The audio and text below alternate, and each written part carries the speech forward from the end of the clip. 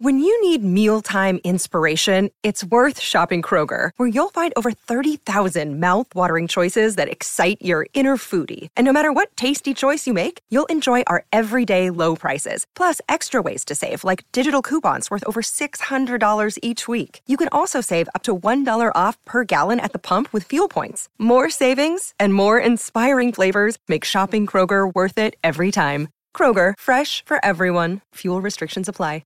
Hello and welcome to U2B. I'm doing it again. But the pride has gone a little bit compared with last week because we've been brought down to earth a little bit. Obviously, we were very excited last week that Town had the new manager.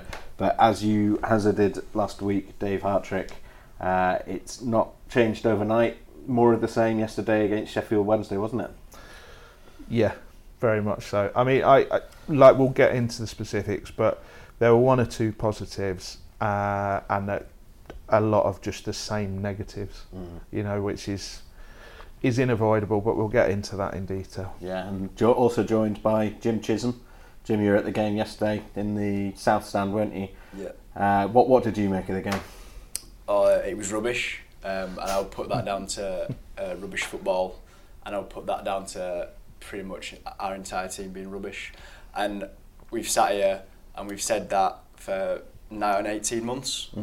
And it would be good if something changed, because then we'd have something different to talk about on a podcast. Yeah. But what can you analyse? That's genuinely, we had this conversation yesterday, didn't we, Steve? Yeah. At the game. We said it's difficult on the podcast. One of the things we were really excited about to do the Cowleys podcast last week is because we were like, got something new to talk about, haven't we? And then I know they haven't had the time yet. I lay no blame at their door for Likewise. this, apart from a couple of two errors really. But yeah, there was stuff.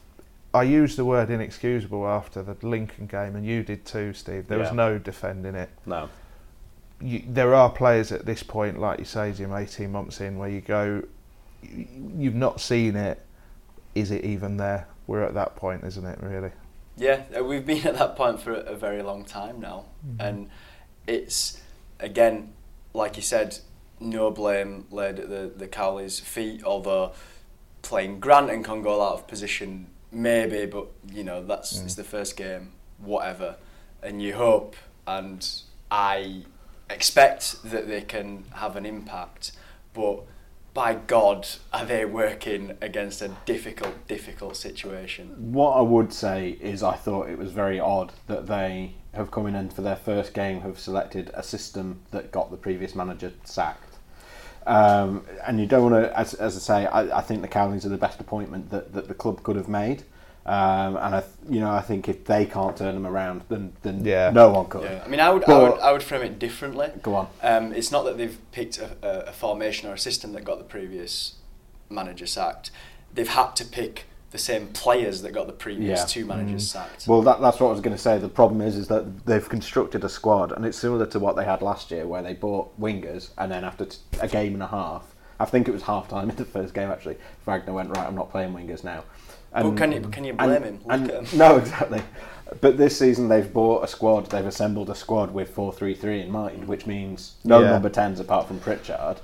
And now they've got a manager who wants to play a 4-2-3-1, which depends on having the number 10. In his press conference after yesterday, he said he wants to play a 4-2-3-1, that he didn't have anyone he thinks is adequate cover at number 10. I think that goes some way to explaining why so many first team players were involved in that EDS squad game the other night, because I bet they were having a look at one or two knowing Pritchard wasn't available. And the problem, he's picked a 4-3-3 because my honest guess is he's thought we've not got enough time with these players, so we're going to try and do something that's familiar to them and hope we get a bit more out of them. But the problem with the 4-3-3 is Town start brightly, but then the same players just make the same mistakes in a 4-3-3 that they've been making for months now, and the bad habits come in. Me and you, Steve, both said it was really good, noticeable, first 5 or 10 minutes. The midfield was playing as a midfield. Hogg was playing like 10 yards higher than he usually plays. 10 minutes after we said it, Steve, it just retreated back. to where he's always been playing. And don't get me wrong, he picked a couple of lovely 40-yard passes, but he is not a deeper line playmaker. He's not. Yeah, he's not Xabi Alonso. No, he's not going to be pulling the strings, and this is the problem. The same players just making the same mistakes. But the thing I quite liked in the press conference was that Cowleys seemed to be very aware of that, and they seemed to. He came in with a bit of an air of resignation that, he should have at least tried something. But the Grant thing, interestingly, Jim, they think longer term that might be where Grant's best position is, because he played there, I think, against Lincoln for Crawley, because they'd obviously done their scouting work on him from what they were saying, in that position, coming in from wide. So and at Charlton as well, he was played. They say he played in front of a diamond where your strikers are necessarily wider. I mean, playing your best goal scorer, your most natural goal scorer, out on the left can work. If you look at like David Villa when he was at Barca or playing for Spain, or Thierry Henry often came in. Fernando Torres, when he was on form for Liverpool, always came in from the left. So there are players that can do it. Callum Grant isn't David Villa. It's a I understand that. It's a trite point to but make. But what I'm saying is that it just because he's not playing as the central centre forward doesn't mean that he can't continue to score goals. However, one thing that we have identified on this podcast before is that Callum Grant is not. His strengths do not lie outside of the 18-yard box. Yeah, I'd agree with that. He's not good at holding up play, and what he's good at is using his pace to get in behind a defender. Now, when he played at Crawley and Charlton, either in the front of a diamond or on the wing, I'm sure he was effective. However, in League One, in League Two, athleticism, pace, physicality can get you somewhere. In the Championship, you need that technical ability. Yeah. The other thing about it is that Danny Cowley said in the press conference after that he wants to play a Liverpool 4-3-3, and what he means by that when he's playing 4-3-3 is that you'll have Fraser Campbell in the middle, or potentially Mounier, but whose job is to bring the two players either side of him in. So you'll have Grant effectively playing as a striker, just coming in from the left all the time.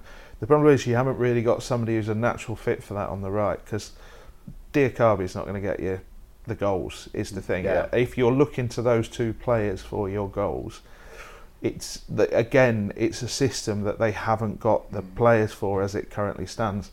So what I thought was the only point of criticism potentially on the Cowleys' behalf is that they didn't give the players anything new to think about in terms of structure. It really was virtually a Jan 4-3-3 in all but name. Yeah, slightly narrower strike. Slightly narrower. That was it. I don't think they were even slightly narrower. I mean, it's always been a problem. But if you compare our wingers or whatever inside forwards to Sheffield Wednesday, I mean, we were hugging the touchline all the time. Yeah. Because everyone is happy to shepherd us out that way. I've talked about this before when I did the tactical video a couple of weeks ago, but I noticed it against Cardiff and haven't been able to stop seeing it since. As you say, you've got one winger or fullback on one touchline and the other on the other touchline, and there's loads of space, but it's all in really safe areas as far as the opposition are concerned. Whereas if you and it means that they're not finding the space to get up and down the pitch. They're going. That's why they're going side to side, I think, because they're not getting players in between those gaps. Sorry, Jim. If we were playing narrower in the final third, I agree that probably could work if Campbell's kind of bringing everyone in. We would have to accept the wing backs pushing up very high. I think at the moment that's something that I would be uncomfortable with. Yeah, let's talk about the elephant in the room, and that's Hadajnai, who yet again had I'm going to be charitable and say a difficult afternoon. He got done for the first goal, and when I say he got done, the one thing that's on his side is pace, and all Murphy did, the Sheffield Wednesday left back, was just knock it past him and run and get the cross in. It was a simple change of pace. It wasn't a trick or it's like, as a fullback, that's your bread and butter. That's if you're not cutting that cross out one way or another, that's poor. Particularly as the Cowleys said that they'd been working on specifically cutting crosses. Yeah, and we'll talk a little bit about the two in the middle, but just again on Haderjanai, it was interesting first half watching the Cowleys telling Diakabi repeatedly when he was on the right side, and Grant when he was over there as well, to be fair, play 5 or 10 yards higher, and repeatedly telling Haderjanai to play 5 or 10 yards deeper. And the work, because I could hear it, I could hear them say it, both Nicky and Danny, they kept saying to Haderjanai, calm, calm, because he sees the space ahead of him and he just bolts into it with no regard to what's going on behind him. Now, some fullbacks can get away with that if your recovery pace is brilliant, or if you've got N'Golo Kante doing the defensive midfield work for you, or if you've got two central defenders who are completely comfortable in a 3-on-2. And there are central defender partnerships, fine with that, no problem. They know how to deal with it. Yeah, Liverpool, they send both fullbacks all the time, but they've got Virgil van Dijk and Joel Matip at the back. But this isn't what Huddersfield Town are doing. And what you end up with is, N'Golo, I thought, was pretty good in patches yesterday, but his starting position is always next to the back two. Haderjanai's is always 10 yards higher. So Town don't have a back four, they have a back 3.5 basically. I had a look at the heat map earlier to have a look at that, and N'Golo was significantly further forward than he has been in previous games. But he had more shots than anyone else. I think he had 4 shots. But he's got the thing about the difference, I mean, I don't want to talk specifics because we don't know what goes on in players' heads, but N'Golo, one of the points I made to you, Steve, is there's a difference between fitness and energy. I don't buy into the fitness thing. I think the players are now fit enough. If they're not, it's absolutely criminal. You know, Hudson's worked on it, the Cowleys have worked on it, but energy is different. Nobody does anything on that pitch on adrenaline. It's all very slow, very trad, very ponderous. And Haderjanai is a player who he gives the impression, certainly, of basically doing what he wants, and he's unbalancing that team again. Definitely true. He's costing that back. He makes Elphick and Schindler look worse than they are. That said, Elphick and Schindler didn't exactly have a great game on Sunday. No, I mean, it's for me, N'Golo, he had a perfectly adequate game yesterday. Yeah. He's just not a wing back. His touch isn't good enough, you know, to be a wing but back. He's got the recovery pace, hasn't he? So he can start 5 yards higher up because he's got the desire.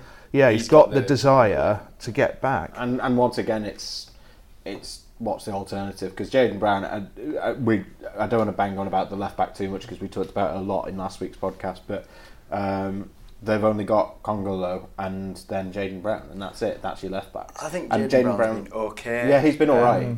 I don't think it'd be any worse than to be. You know, I'm sure Elphick is a model professional, and I'm sure he will be a squad player. For me, he shouldn't be be starting if we've got another option in centre back. I would also you know, put Stankovic perhaps in front of him as well. Obviously, I don't know. I haven't been watching Stankovic and training stuff. I just particularly when you do need that recovery and you've got a centre-back pairing where none of them have got pace. Problem with Stankovic was we watched him in the Lincoln game, and who was the striker? Was it Akinde? Yeah. He had to pass him over to the Rahmani. Yeah, he had about 40 minutes in because he couldn't cope with him. So he literally passed him over to a kid. Yeah. He's normally really good in the air, Stankovic. He just looks like he's got. He was on the ground. He was getting out muscle. Yeah, Akinde's an absolute unit. He is a beast. So he is, but there's no way a defender like Stankovic should be passing a striker over to a 20-year-old defender on his debut. Like Christopher Schindler, for me, is an issue at the moment. He's not the Christopher Schindler that Town fans believe he is at the moment. We've looked at both goals, we've gone over them quite analytically, and he's at fault for both goals. He doesn't understand where Fletcher's position is for the first goal, and then he moves too late and jumps under the ball. That's never an attempt to get the ball. He barely gets off the ground, and it's not like Fletcher's holding him down or anything like that. He gets a little slight shove in the back as Fletcher's just about to meet the ball, but by that point he should have already been up in the air. And the other thing is, if he's up in the air and he gets that shove in the back, he probably gets the foul because he goes over and it's, you know, arms in the air. And then the second goal, he's doing nothing in the area. There's 2 Sheffield Wednesday players. Elphic's looking across at him just before the cross comes in, because Elphick, he doesn't know whether to pick the man up who is closer to Schindler. It should be Schindler's man. It should be Schindler's man. Schindler's that's why Elphick hesitates. He's basically holding Congola's hand almost. Yeah. And they both got, and Congola's got his man. You think that there's no way 2 years ago Christopher Schindler's doing that, and it's not just about who's next to him. I don't buy into that at all. I don't think he's comfortable as things are at the moment with who's next to him, who's in front of him, how the town's going. I think his confidence is rock bottom. He really needs to find some form. He's not a leader in that he doesn't talk, but he's a leader in the way he plays, and he's not playing that way at the moment at all. And that is bleeding into others, I think, in that team, because he's the player that a lot of them will look to as, well, he sets the standard. And if he's not setting the standard, I mean, if you're a defender in the box and you're not picking up anyone, what's your job? What are you doing there? It's really bad. Like with Sam Winall, who scored the header, is literally there's 6 yards around him. He's just standing between the 2 centre backs, and no one picks him up. And it should have been Schindler, and Elphick also compounds it because he misreads what Bannon's going to do. Yeah. He moves. He has to make a decision, and he moves expecting one ball from Bannon, and a different ball comes in. He thinks the ball's going to go down in the channel to his right, so he moves slightly so that he gives himself a 50-50 shot of cutting either out. But what he in reality gives himself is no chance of cutting either out. So Elphick doesn't do great, but it's Schindler's a worrying one because his form, we've talked about how certain players' form can be a weather vane for the rest of the side. Schindler's very much one that the Cowleys need to get into his head. It's not his talent. We all know what his talent is, but he's one of many players in that team that need some psychological help to get back to where they are. Under Wagner, he was a comfortable Premier League centre back. He was absolutely comfortable. Absolutely, yeah. I think the most concerning thing after the press conference was Cowley basically said the players gave up, particularly after the second goal. But what concerns me is like the context which has actually been put to one side. That was a derby game. Under a new manager. Under 2 new managers, Sheffield Wednesday were up for it. Sheffield Wednesday's fans were up for it. Any other year, that would have been like, this is a big game. Yeah. Go for it. But it's like all context, and I know context is the enemy of narrative, but all context now has just been thrown to the side. It's just a game. I would also say that in the last 8 games against Sheffield Wednesday at home, Town haven't scored a goal. Yeah, and every time I think about playing Sheffield Wednesday, it's just like it's either a 0-0 or something where some ref somehow manages to give someone 2 yellow cards and not send them off, etc. So as I say, but it is nonetheless a derby game, and nothing has the feel anymore of a derby game, or it's just like we're going to lose this. I was just looking at stats. We have not won in 200 days. We have not won away in 300 days. Yeah. We have not won on a Saturday in 520 days. I mean, that is utterly indefensible. I'm coming at this from like a fan's perspective. You pay money. That's why we've got you on, Jim. We failed to score more than once in our last 30 home games in all competitions, which is a record in the Football League. And in 12 of those, we failed to score at all. Yeah. Like, it's to the point now where we have to stop making excuses. Yeah. They need to win a game. Yeah. And Steve's never seen him win. Yeah, not in a competitive game. You may never. Not since I started at the Examiner. I have seen them win games in previous years, but and look, we all started here in March. We all know what the context is of we came down and there's this negative momentum. We all know that you can't just throw money around, but I do feel like the tone has been set from the top. In the Premier League, we were a little dog. It's really nice to be here, but we're going down. And you had a little dog. Yeah, we had a little dog. Yeah, I remember it's that dog. But still, what we sold season tickets. Oh, great, but we're coming down. And then we've just come down, and every other club's looking at you. and they don't look at that context. They go, "You're a Premier League club. We want to take your scalp." And instead of thinking, "Do you know what? We are a Premier League club, and regardless of our size, regardless of whether we're a provincial town, we can't make excuses for ourselves. We've got to make a go at it." But we come in and it says, "Oh, we just want to win a game in the Championship. Not we want to challenge for promotion. We want to." And for me, that's set the tone. And the Dowell thing, Moy was, we didn't know whether Moy was going to, so we asked Dowell to ask for, wait for a week, and he didn't, and he went to Derby. It's a loan, right? And I understand there's a financial, you've got to be responsible and sustainable, and of course, but it's a season-long loan, and we shouldn't have been looking at, right, well, if Moy goes, we've got Dowell. We should have been looking at, do you know what? Dowell and Moy, that's achievable, that's doable, but we didn't. And for me, that's all water under the bridge. Everybody makes mistakes, absolutely. But now when we go forward, we've got, it is ridiculous that we are not only that we are in a relegation battle, but we have accepted it so quickly after 2 seasons in the Premier League. It's something Dave said off mic when we recorded last week, which is that a lot of clubs, when they come down, it's right, we're going to give it a go. We've had our year, we're going to do the Burnley thing, the West Brom thing, the Sunderland thing, not the Sunderland thing they're doing now, but the Sunderland thing that Sunderland did 20 years ago, which is the bounce, which is, okay, we know we're not going to stay up for 5 years on the trot, that's quite rare, but we'll come down, we'll have another go, we'll go up, and then we'll stay up for 5 years. But Huddersfield have just come down and gone, yeah, that's about right. This is our level. And regardless of whether it is our level or not, and I think long term our level is probably to be a yo-yo club between League One and the Championship. I think for our size in all sorts of categories, that's probably true. But that's the long term.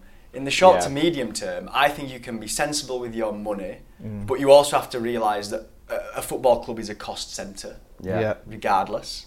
And that we are now in the best position we have ever been in to, not even long term, but to be that Burnley yo-yo club. Yeah. But if you want that, you have to make the decisions to go that way.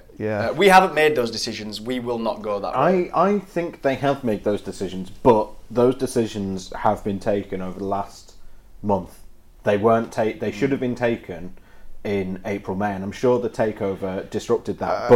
But it's not just a takeover though. They should have had, if not David Webb, they should have had a David Webb figure in that club before the summer started. And I know Dean said he wanted to be involved in transfers over the summer because it was too important a summer, to get it wrong. I'm a defender of some of the signings. I think Brown and Koroma, having seen a little bit of them, I think there's 2 players there, definitely. But the problem was, when the transfer window shut, the European one, there is no denying there is a couple of really huge gaps in that squad. Yeah. And if they had planned properly, that wouldn't be the case.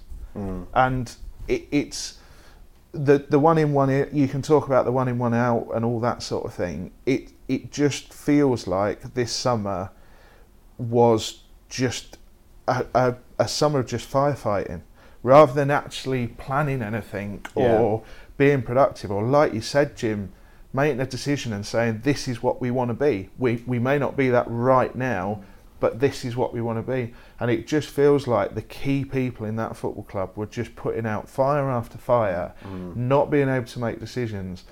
And you hope now that they've got the structure in place and they can go forward. But the problem is that the mistakes in the summer, I am going to say mistakes, they're going to keep hurting them till January. It's an inertia because you can't do anything until January. And I'll tell you now that when the transfer window opens, if within the first week Town haven't addressed at least one of those problems, and it will just be completely ridiculous to me, because they know where the problems are. So work on them early. Get that player in the first week of January. We need that. We need a left back who needs to come in. Need cover for Pritchard. And they probably need an improvement on Huddersfield. I mean, the thing I keep coming back to, and I've said this to you as well weeks ago, I still don't know, even if they'd kept Jan and Jan wanted to play 4-3-3, I still don't know why they let Jack Payne go in the summer, because I saw Payne quite a bit last season doing Bradford games, and he was really good in a really poor side. That's a really common opinion amongst fans. Everyone's and he now is perfect to come in and to play that number 10 role. And he's played under the Cowleys. He may well follow them, I suppose. So, you never know. Payne We're going to have to go and pay $2 million to get him back. But this is what I mean. It just feels like the problems they've had in the summer are not going to go away. Whatever the Cowleys do, the Cowleys have said 1 win's not going to change it.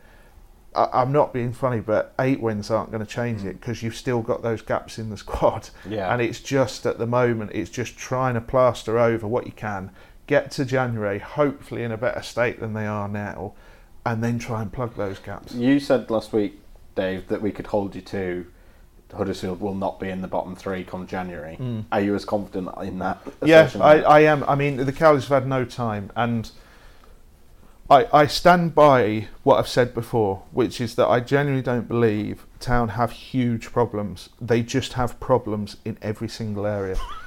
And this is. I mean, you're laughing, but we talk about it all the time. I know what you mean. It's better to have a lot of small problems. You fix one a week, and then literally every position there's an issue with, and it all just needs tuning, adjusting, rebooting. And I honestly think if the Cowleys solve half of them, which I think they will, Town will look a lot better. But they can't magic up a left back, cover for Pritchard, and I'll be honest, I think there's a couple more positions where they need bodies. I mean, I think central midfield. Like, if you look at clubs, even just who are looking at sort of 15th to 12th, and you look at their central midfields, and you compare them to ours, you go, that's a, it's essentially an imbalanced midfield of 3 of the same player, or 2.5 of the same player. Looking back in hindsight, I think it's something that we kind of did mention on this podcast, is that midfield is not a midfield that would be challenging for the top half of the Championship. No. And it doesn't fit together. All of the players are good players individually, but you look at that 4-2-3-1 Wednesday played yesterday, and you look at how Bannon and Hutchinson played, neither of them did the Jonathan Hogg role, which is split the centre-backs. Both of them were positive.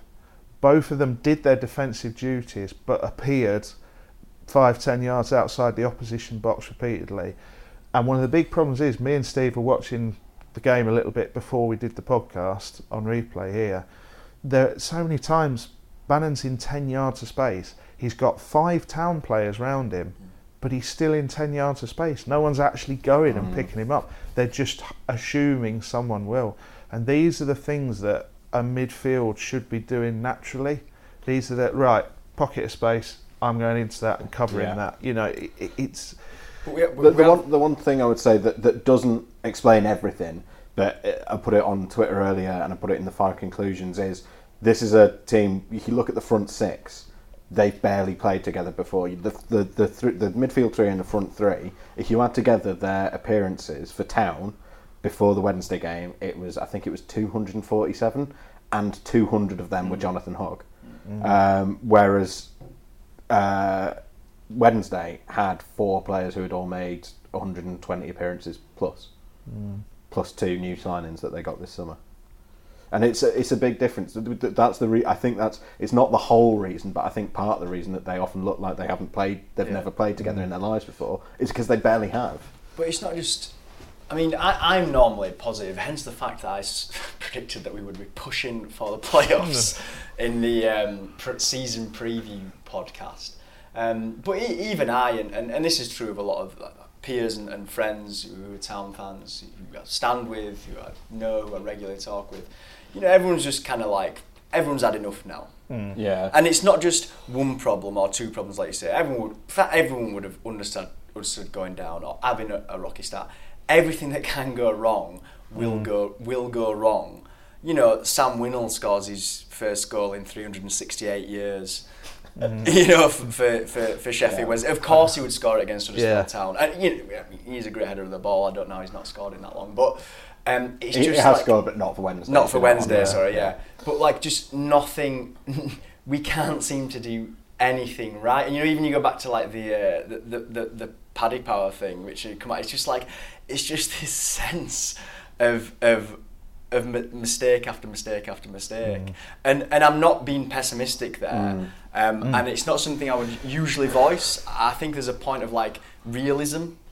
And I have been on podcasts and whatever, and I've always kind of defended the approach of it, but now it does have to be a point of there's no other way to solve it than just drawing a line under all that and moving forward with two brilliant managers who have a proven track record, who you watch them, you listen to them, they just, everything about them exudes professionalism and charisma, and it's something that a project that you want to get behind, and I'm sure that will work. However, they work with what they work with, and these players have said nah thanks to two previous managers with different backgrounds. It's more than realistic to expect that the Cowleys come in and we look at them and think, what a great experience. Players go, whatever, you didn't play professional football and you've managed, conquer Rangers. I think we were talking about this a bit off mic. I feel less strongly that way. I will admit I've been guilty of being overly positive, particularly during the summer. Possibly coming in with sort of, enthusiastic about my new job and all of that. I think, just to go back to one of your points about getting everything wrong, I think the problem with Town is that they make a lot of decisions that seem logical at the time, and you can see the sense in it, which is part of the reason I've been so positive about it. And you see the sense in it, and you see, that makes sense. There's a logic there, but it turns out to be wrong anyway. And that must be very frustrating at the top, because it's what are we? Yeah, and I'm not doing wrong. I'm not playing a blame game whatsoever, and I understand that. It's football, I guess. I trust everybody who's in a position of responsibility or authority at this football club to have the right intentions and to think things through. That. And I'm not saying that it's like their fault in any way. Like they've been hamstrung by all sorts of. I'm saying that what I'm trying to get to is I'm saying we can blame every single person at a football club. At some point, we have to blame players, because they're the ones who go out. And let's just say these are not. It's not like we've got we've assembled a group of ragtag journeymen and up and coming youngsters. They get paid a lot of money. They get paid more money than a lot of other players that they're coming up against. They've got experience. They're not underdogs. They need. I don't know how we can not lay some of the blame at their feet. But this, I kind of actually disagree, because I think the makeup of the squad is a lot of very young players who are a ragtag bunch that have been assembled from the lower leagues. Fair enough. To be honest, that's not to say that they're not underperforming, because I think they are, and there are players, we were talking off mic, who we think are not playing for the shirt. But I think every game this season there's been 8-9 players who are trying their guts out. I just think they've not been very good. But I come back to it again, right? But I know that you guys disagree with me on that. It's not that I disagree. I think without sitting on the fence, I'm going to say both. But I think you look at, like, what was really noticeable yesterday, or noticeable to me anyway, is somebody makes a mistake, and then the players that are near him seem to have to hold an investigation into what happened for the mistake, instead of literally getting on with the next phase of play. And I've said on this podcast, and somebody gave me a bit of grief on Twitter about it actually, but that Jonathan Hogg, rather cruelly said he's got to do more than point at people, but he's got to realise he was barking at a couple of players yesterday.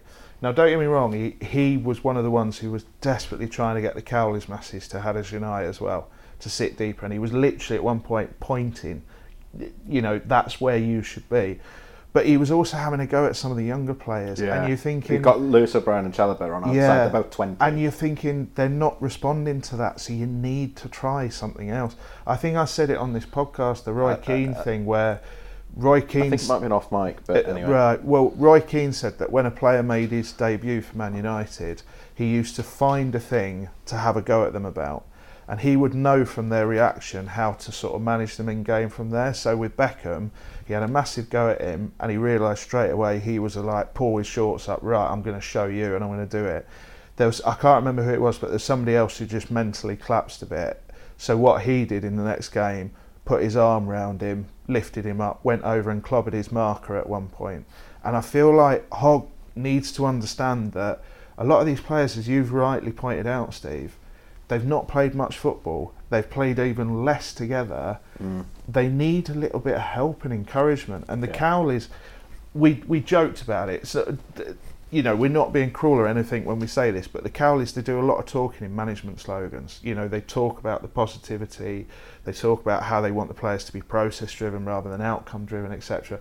But these are the things that actually need to happen. There needs to be a uplift in morale.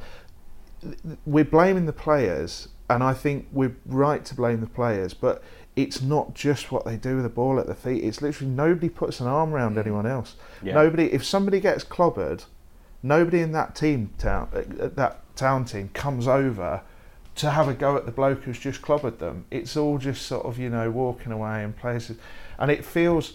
It's not even just team spirit, it's that energy thing again. People need some adrenaline again. They need to get their blood up a bit. And I know that comes from goals and wins and all that sort of thing, but the Cowleys have got to find a way to get them sprinting out of the tunnel for the first half and sprinting out the tunnel for the second half. And that's not happening at the moment. The one player that was doing that was Fraser Campbell. It was good. Yeah. A man possessed, I think is how I put it. There's that bit of extra experience. Maybe hometown as well. He feels like he's come back to his hometown club. I think that the fans, particularly in our section, gave Campbell a lot of love yesterday. And interestingly, he's one who the Cowleys have had time to work with, isn't he? Yeah. He's one who's not been anywhere. Yeah. I think the Cowleys did say that after the game, they agreed with you, basically. They said... Did they name him? Yeah, they said Dave Hardwick has got it bang on. No, they said that it's easy to criticise and criticise each other, but we're not here to do that. That's not our game. Yeah. We want to help them. And I think that's right. I think it's the right message. They must have noticed that yesterday. That, as I said, the little investigations all over the pitch when something goes wrong. And I think that's probably partly why, Jim, after an hour, they're going, oh, well, screw this. Because they've just had an hour of having a go at each other, and they all are individually just going, oh, do you know what? Nothing I do is going to be good enough for him. You've never seen... Not for him, I don't mean him as Hogg, but I just mean for whichever player is either side of me, nothing's going to be good enough. It's difficult not to repeat yourself, but the thing is, Jim... unfortunately, I've said this before. I feel like that's all I've said on this podcast. So I'll just repeat myself. But those wingers, Jim, you've never seen them not playing without the weight of the world on the shoulders, feeling free enough to make mistakes, and it doesn't matter because they'll get the ball in a dangerous position again, and they can have a proper go at a fullback, and they can play with the chest puffed out and all that. We've never seen that from these wingers. I'll be honest, I don't know if they're any good. Because I've never seen them playing fully confident, fully up to speed. I don't know what they've got. Diakabi, I see flashes of it, and I think if he was confident and this team had won the last 5, I suspect Diakabi would look really, really good. I don't know about Mbenza because I've not seen it as much from Mbenza. I think if Diakabi was playing centrally instead of hugging the touchline, his attributes, one of which is rapid pace, would show a bit more. But also, what that would require from us is instead of shoving it out to one wing, getting stuck because we've been doubled up on, putting it back until we get to another wing, if we could actually try and play down the middle, like every other team in this great world of ours does, then that might be an option. But Diakabi has been forced to... But look, at the end of the day, the point I was trying to make is there is only these players at the end of the day. Yeah. Because we know that the board are good. It's a board that have got us to the Premier League with the decisions they've made. We know the director of football, we're assuming, but we know on past experience the director of football are good. We know the Cowleys are good, right? We don't know whether some of these players are good. We know that some of the players are good. So those players who are not performing, they need to up their game. And those players, if they've got something to prove, then prove it. Now is the time. Because we're in a relegation battle. And if we don't pick up points against Millwall and Stoke, or if we don't pick up wins, we are in serious, serious trouble. So the fans are great, the board's great, everyone else is great. The players have got to show that they're good. Yeah. Yeah, I think that's the bottom line. Nothing else matters at the moment. And I you know, I'm hope I'm not being like overly critical, but the patterns have been there for a very long time, and the only way you break a pattern is to try to do something different. It's impossible to argue against you. It's although I'm not as far down that road as you are, it's impossible to argue against. I mean, what do you think we can say? Oh no, they're good actually. I know they haven't won. Yeah, exactly. For 200 days, 300 days, 500 days, depending which factor you put in there, you can't defend it. But I do think we should sort of try and end it with some positivity. And like you say, I think there is a structure in place now. There is a really good manager in place now. He needs time. He needs to find his formation and his team in there. It may be that, as I said, I stand by it, Steve. I don't think they'll be in the bottom three come January, and I really don't, because there is enough there, and with the Cowleys in charge now, I think they'll be all right. But I'm not saying they're going to be mid-table and comfortable or anything like that. But I will say, like, January becomes really, really important, doesn't it? Really, really important. Yeah. And it's also whether there is, we talk about, we don't know if these players are any good, and there's a couple of players like that who we think there's a player in there, and it just feels like you need to pick them up and open the back of the shirt, and they've got a switch on their back, and you switch it from crap to good, and we'll, by getting the mentality into them, and it feels like that can happen, but it's not all. It isn't as simple as that, unfortunately. It's developing them, and it's getting their trust, and it's all the stuff. I mean, as you say, you make fun of the Cowleys for their management buzzwords, but they're buzzwords because it's giving a name to concepts that seem obvious. But we would, I was talking to a friend the other day about therapy, like having cognitive behavioural therapy. And that stuff, when you try and explain it when you're in a healthy frame of mind and everything's good, it seems like statements of the obvious. Yeah. But when you are in a bad frame of mind, it's a revelation. And I think that's, not to say that they're all depressed and need CBT, but I think that's how motivation works. If you were in the doldrums, being able to put a name to something is really helpful, and I think that's where the buzzwords come from. They need to hear these slogans, and they need to start believing them. And the players that don't and just brush it off, tough. You're going to be. I'm sorry, but you're with the development squad now. Yeah. Because it needs the Cowleys, even if the squad shrinks even further, but you have 16 players who are completely on board with what they want to do and the system they want to play, and they want to listen to the positivity. That has got to be better than 25 players who are all 50-50 about it, and all that sort of thing. I think they're just what the club needs, but you're exactly right, Jim. There's no defending the players at this point. We will know, I think, in 3 games' time what the Cowleys, the problems they're really facing. I think in 3 games' time, if they can't lift this squad of players and get something more, something different out of them, then you're right, Town are in big, big trouble. You're right to highlight that run of fixtures, because I think none of us are expecting anything more of the same on Sunday. Let's be honest, away to West Brom. The only team in the division who haven't lost yet. Yeah. It's going to be more of the same. If we can get a draw, that's an amazing result.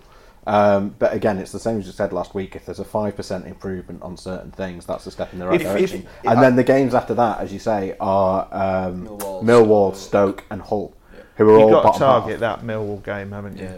But as a fan, and I'm genuinely interested, that West Brom game, if you've seen them try something different, so possibly a 4-2-3-1, and it doesn't work, but there is even a slight improvement, like you say, a 5% improvement. As a fan, does that feel like enough? What do you want to see out of that game? Because it can't be what you've just seen Sunday, because there was nothing really there bar a couple of positives.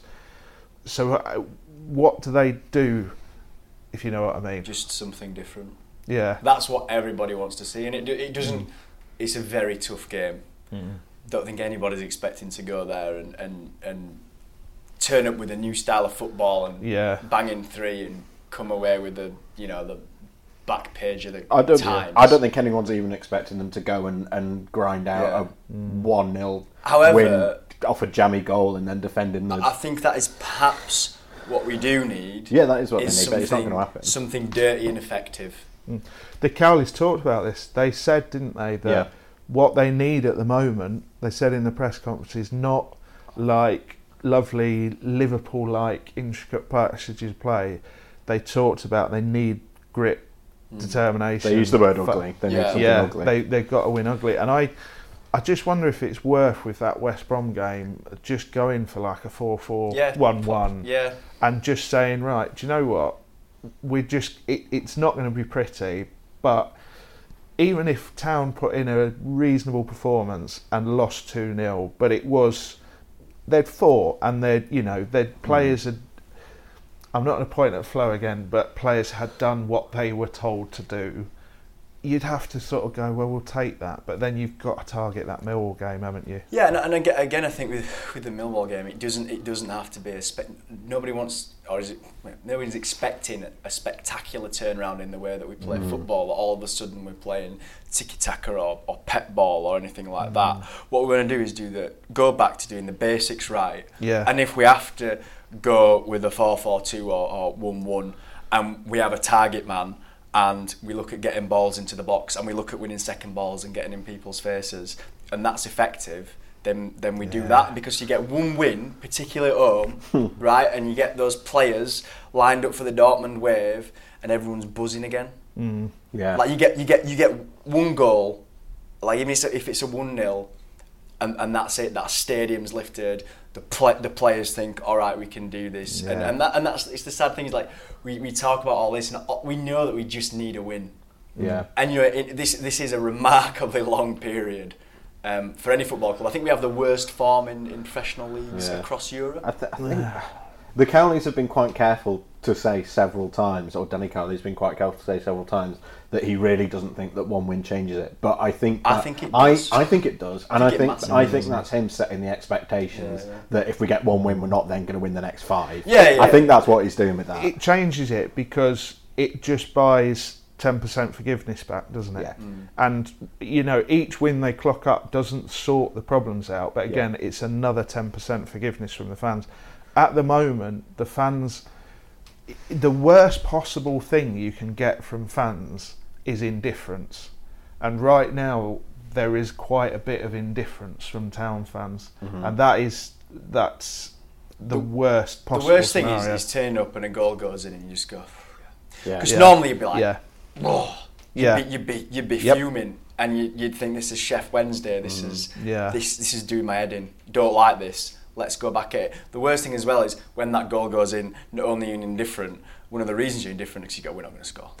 That's it, they've won. 10 minutes in, it's not even exciting. It's not even what they were. Again, I think the crowd did respond to the first goal in a positive way, but it was the second goal that it was like, right. But the other thing was, they did respond, and you were right, and we could all hear it and we remarked on it, but Town's blood wasn't up for that 10 minutes. They just kept trying to do the same things, the same routines, the same triangles on the pitch. And this is what I mean about the adrenaline thing. You think, right, you go 1-0 down, just for 10 minutes, just go hell for leather, just to get some noise, get the place buzzing, fly into a few tackles.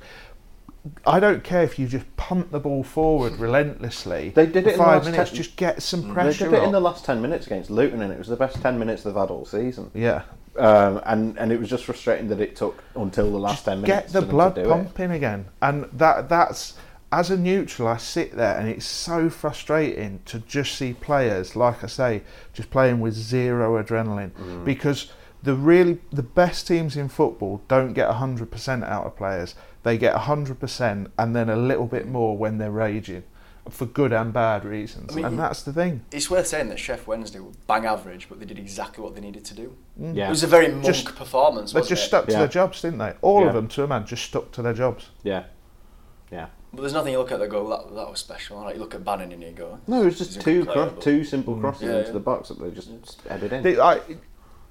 Slightly unfair, because I think Adam Reach is... I think he's brilliant, and I thought yesterday he kept pulling your midfield and defenders apart. I mean, how many times did he have space on the edge of the box and scuffed his shot in? But how many times did they have an option? They always looked to drag it back to some, because and you just had this like five yards, about 10 yards about. That's what we were saying about them. Bannon. 5 players around him, but it's fine because he's got 10 yards of space between all of them, so you can still play it to him with 5 men. But like even in the box or on the edge of the box, you know, that should not be happening. It makes no sense defensively. But we've banged the drum, me and Steve, and we've said that whatever happens, whoever comes in, whatever they decide to do, they have to simplify it for these players. They have to really, and I mean, it sounds ridiculous, but they have to go, you're a central defender, so I want you to play as a central defender. You're a big lump, you're ugly, you bully a striker, you win every ball in the air, that's your job. Right click and set roll to limited central defender. Yes, exactly. But this is the problem. At the moment, those players, they're still thinking about too much. They're thinking about the crowd, they're thinking about what they've been told in the past. Like I say, you saw Hogg, who'd obviously been instructed to play higher up, just retreat, and suddenly he's looking left and right, and he's got Elphick and Schindler either side, and they've got to really strip it back, simplify it. And you're exactly right, Jim. I think that West Brom game, just try something different. If it doesn't work, it doesn't work. No one's expecting. You'd literally, just they've got that game basically in the fans' heads is already lost. It's a free hit. So it's a free hit. So they do have nothing to lose really. So just play 6 up front. Yeah. No, I genuinely was thinking that a minute ago. Yeah. Like flat. Yeah. Just anyway, whatever. Just a 4-6. Yeah. The thing is, it's the more we talk about it, it isn't formational. The problem. No. It isn't like it just isn't. And by the way, I don't want it to sound like I'm having a go at the players. What I'm saying is, I know a lot of those players are good, and I assume that a lot of the other players are good.